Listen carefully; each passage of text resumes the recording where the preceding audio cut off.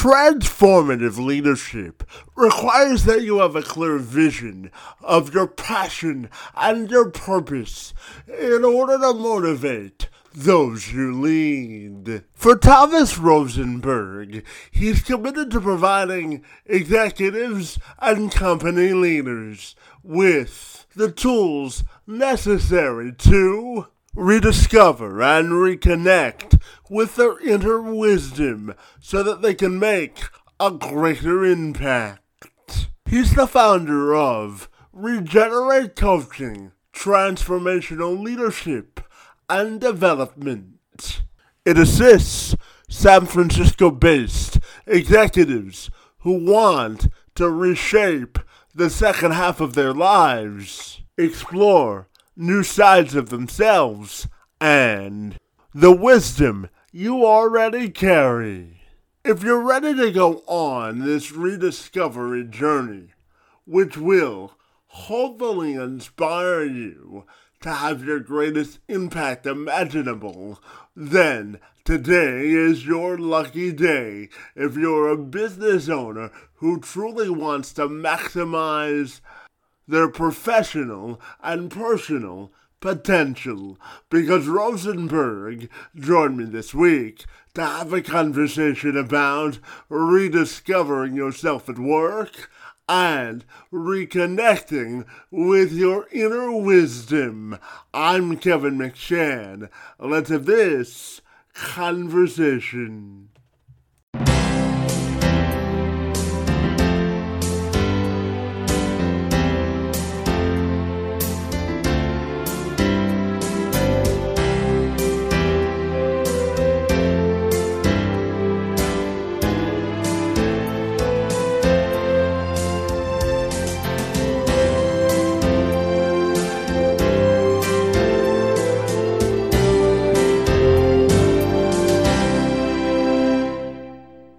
Rosenberg and I began our dialogue and time together by him detailing exactly what he defines as his professional calling and what makes him so fabulous in order to be a shining light of support to those he serves. What makes me so fabulous?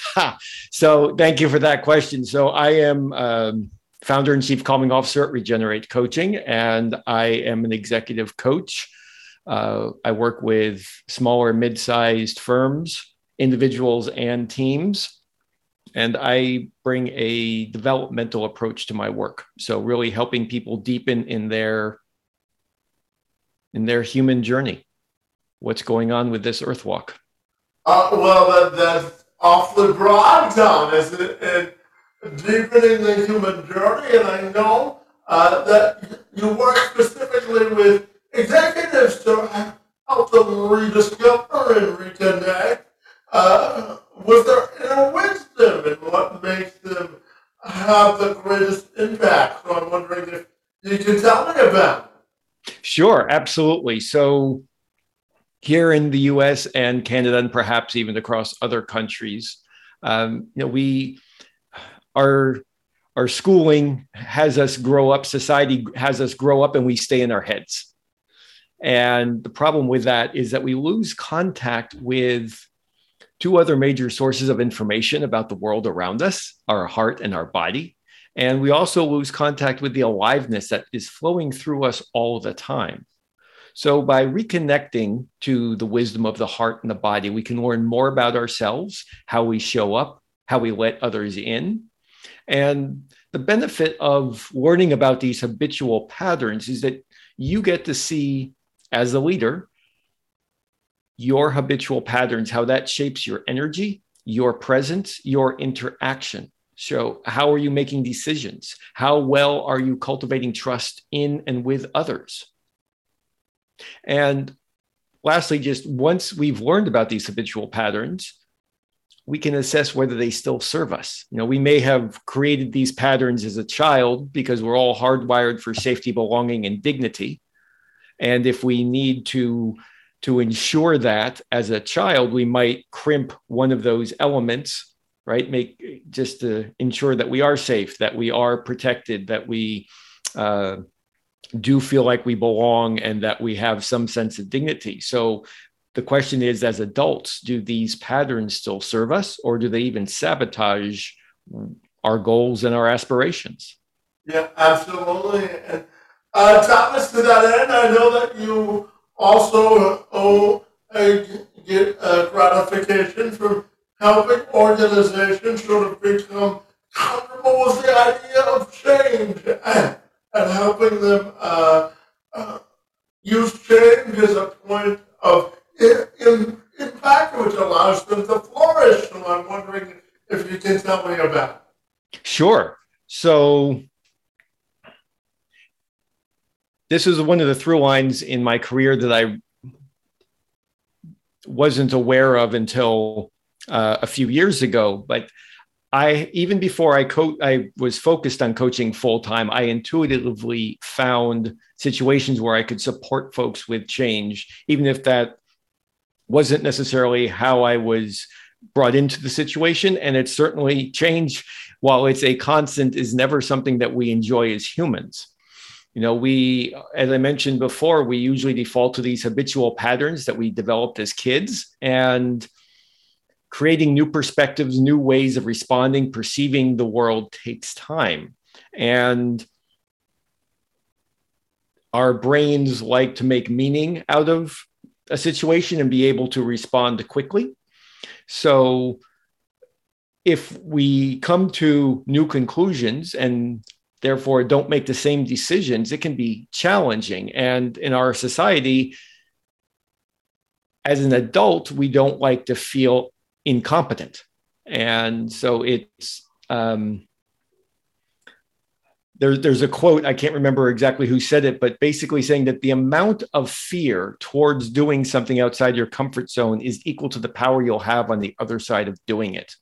And so the work that I have done is helping individuals and organizations start to recognize that moving outside their comfort zone, bringing in new ways of thinking, of being, can really enhance the individual and the organization's effectiveness. And Thomas, to that point, I'm curious to get your granular definition of what regenerating coaching really means on a more macro scale. What do you think that means to you? And how does that drive the work that you do? So, beautiful question. Thank you for that. I don't get it asked very often. Regenerate coaching. So I spent over 20 years of my career in the energy, climate, sustainability world. And I also worked with biomimicry, and I have exposure to permaculture. And what I realized is that there is a need, and there is talk about the circular economy and other things. But what I realized is that our society, our culture our economics is based on extraction rather than regeneration. How can we put back? How can we nurture ourselves? How can we reconnect to each other more easily? And how can we reconnect to the planet? So that's really the ethos of my work at Regenerate Coaching, is how can we really reconnect to who we are essentially, and then moving forward from there. And Regenerate Coaching is a nod to that regenerative perspective. Like, what does it mean to have a regenerative society, a regenerative culture in an organization, in a community, in a country? What does it look like to honor our shared humanity, and what becomes possible when we do? Absolutely. And Thomas, one of the synergies that we share with people, share in common rather, is the desire to really make a difference.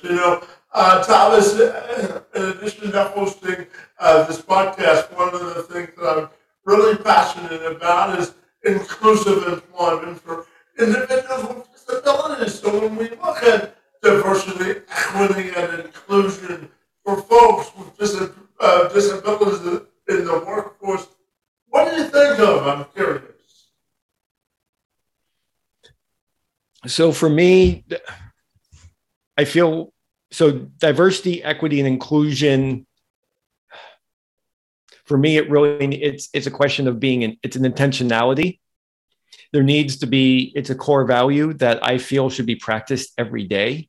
And we have plenty of studies that show repeatedly that workplaces that with more diversity are more agile, more innovative, more successful.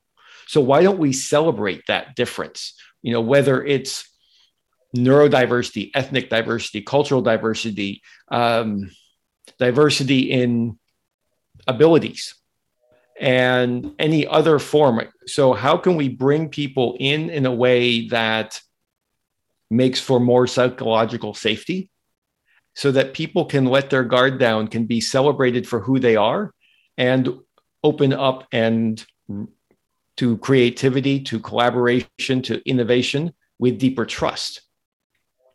Right? Yeah. So that's really where I go.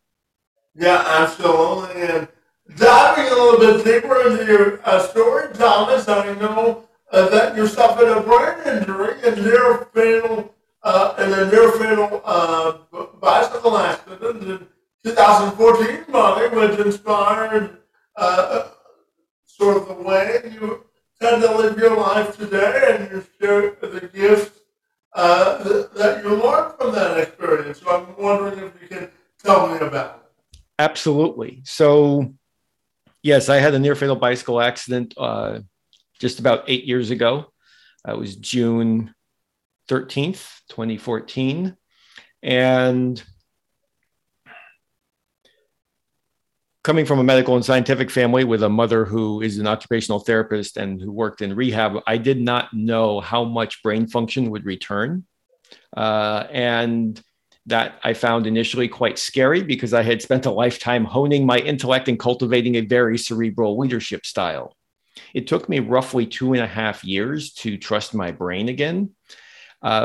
During that time, with the reduced cognitive ability, I was compelled to rediscover the other resources I had, and I recognized that my gifts were not only what was in, or didn't only consist of what's in my cognitive center. That there is so much more to life. And that really made a shift for me. It's like, I can actually tap into this wisdom of my heart and my body, and I can sense into more of what's going on in the moment with a human, with a specific interaction, individually or in a group. And this is really where what's rich, what's juicy for me.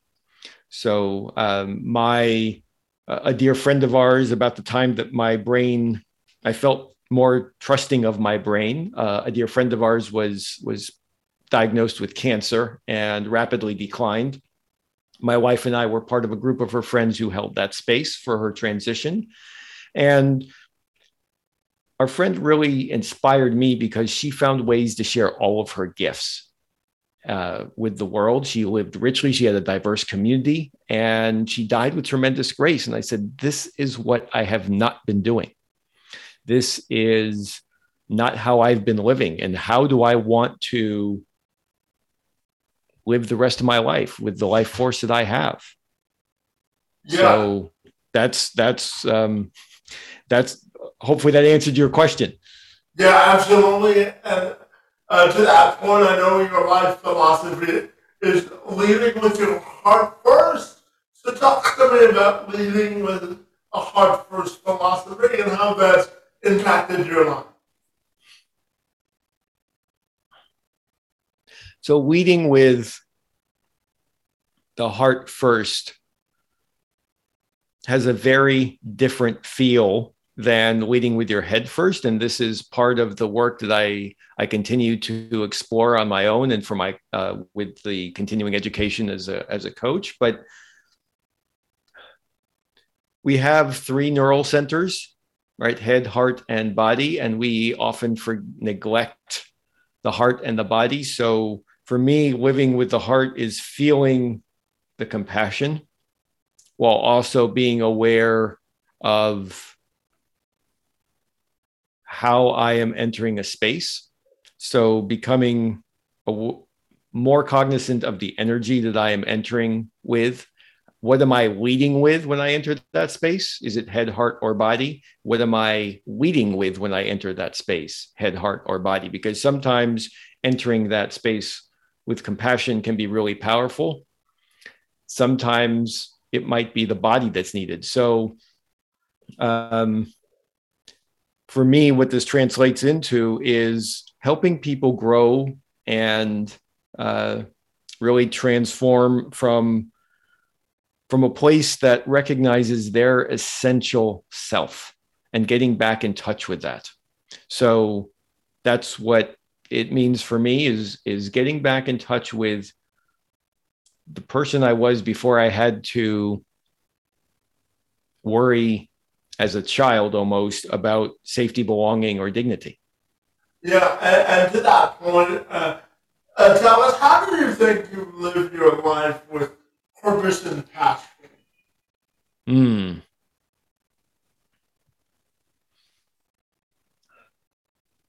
How have I lived my life with purpose and passion? Well,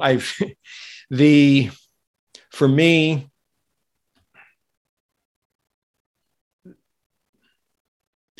it's really thinking about what am I spending my life energy on? How am I supporting others to grow? How am I feeling all of the aliveness that moves through us, whether it's, and also just how I'm making others around me feel. So for me, that's it. There's the passion of helping people grow and transform, but so that they can live a life that they find more fulfilling and that it's important. They're doing what's important to them. For me, it's being with friends, it's being with family, it's being really present with my clients. So for me, that's what it focuses on, is really developing that presence. Yeah, and to that point, Thomas, one of the core principles that I live life by is it's always important to celebrate the wins in life and celebrate life to the fullest. So I'm curious to ask you, how do you celebrate your life and make sure that you're really maximizing your personal potential?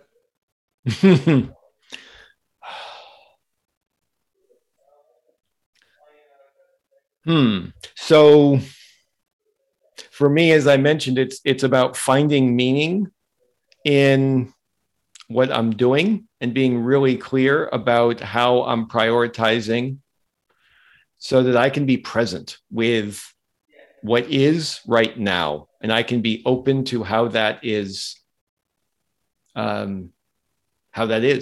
Just open, soft feeling into what's there and not putting a story around it necessarily, just sort of saying, okay, this is what I'm experiencing. And why is that? So that way I can experience the full richness of life's tapestry, even if it's unpleasant, right? That's part of, for me, celebrating life isn't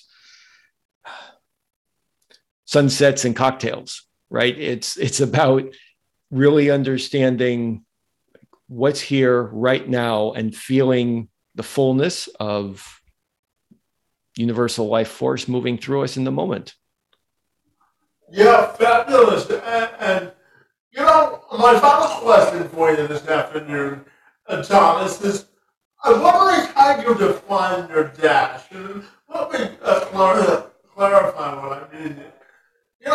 When we look at our life stories, Thomas, to me it's not when you're born or when you die. It's what you do in the middle of your life that really defines who you are. So my final question is, how do you define your legacy dash? I'm curious.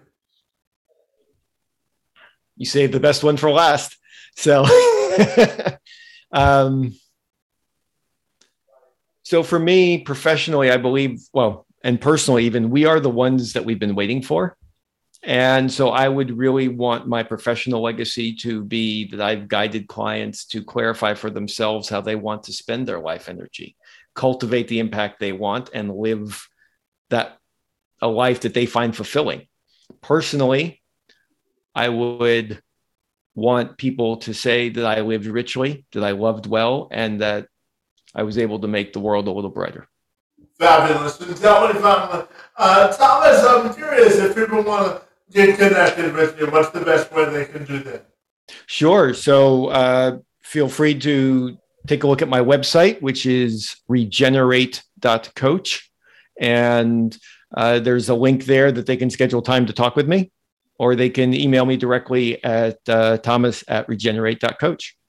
Fabulous. Thomas, I really want to thank you for your work in helping businesses regenerate their true definition and a purpose, and for engaging in conversation with me this afternoon. It's most appreciated.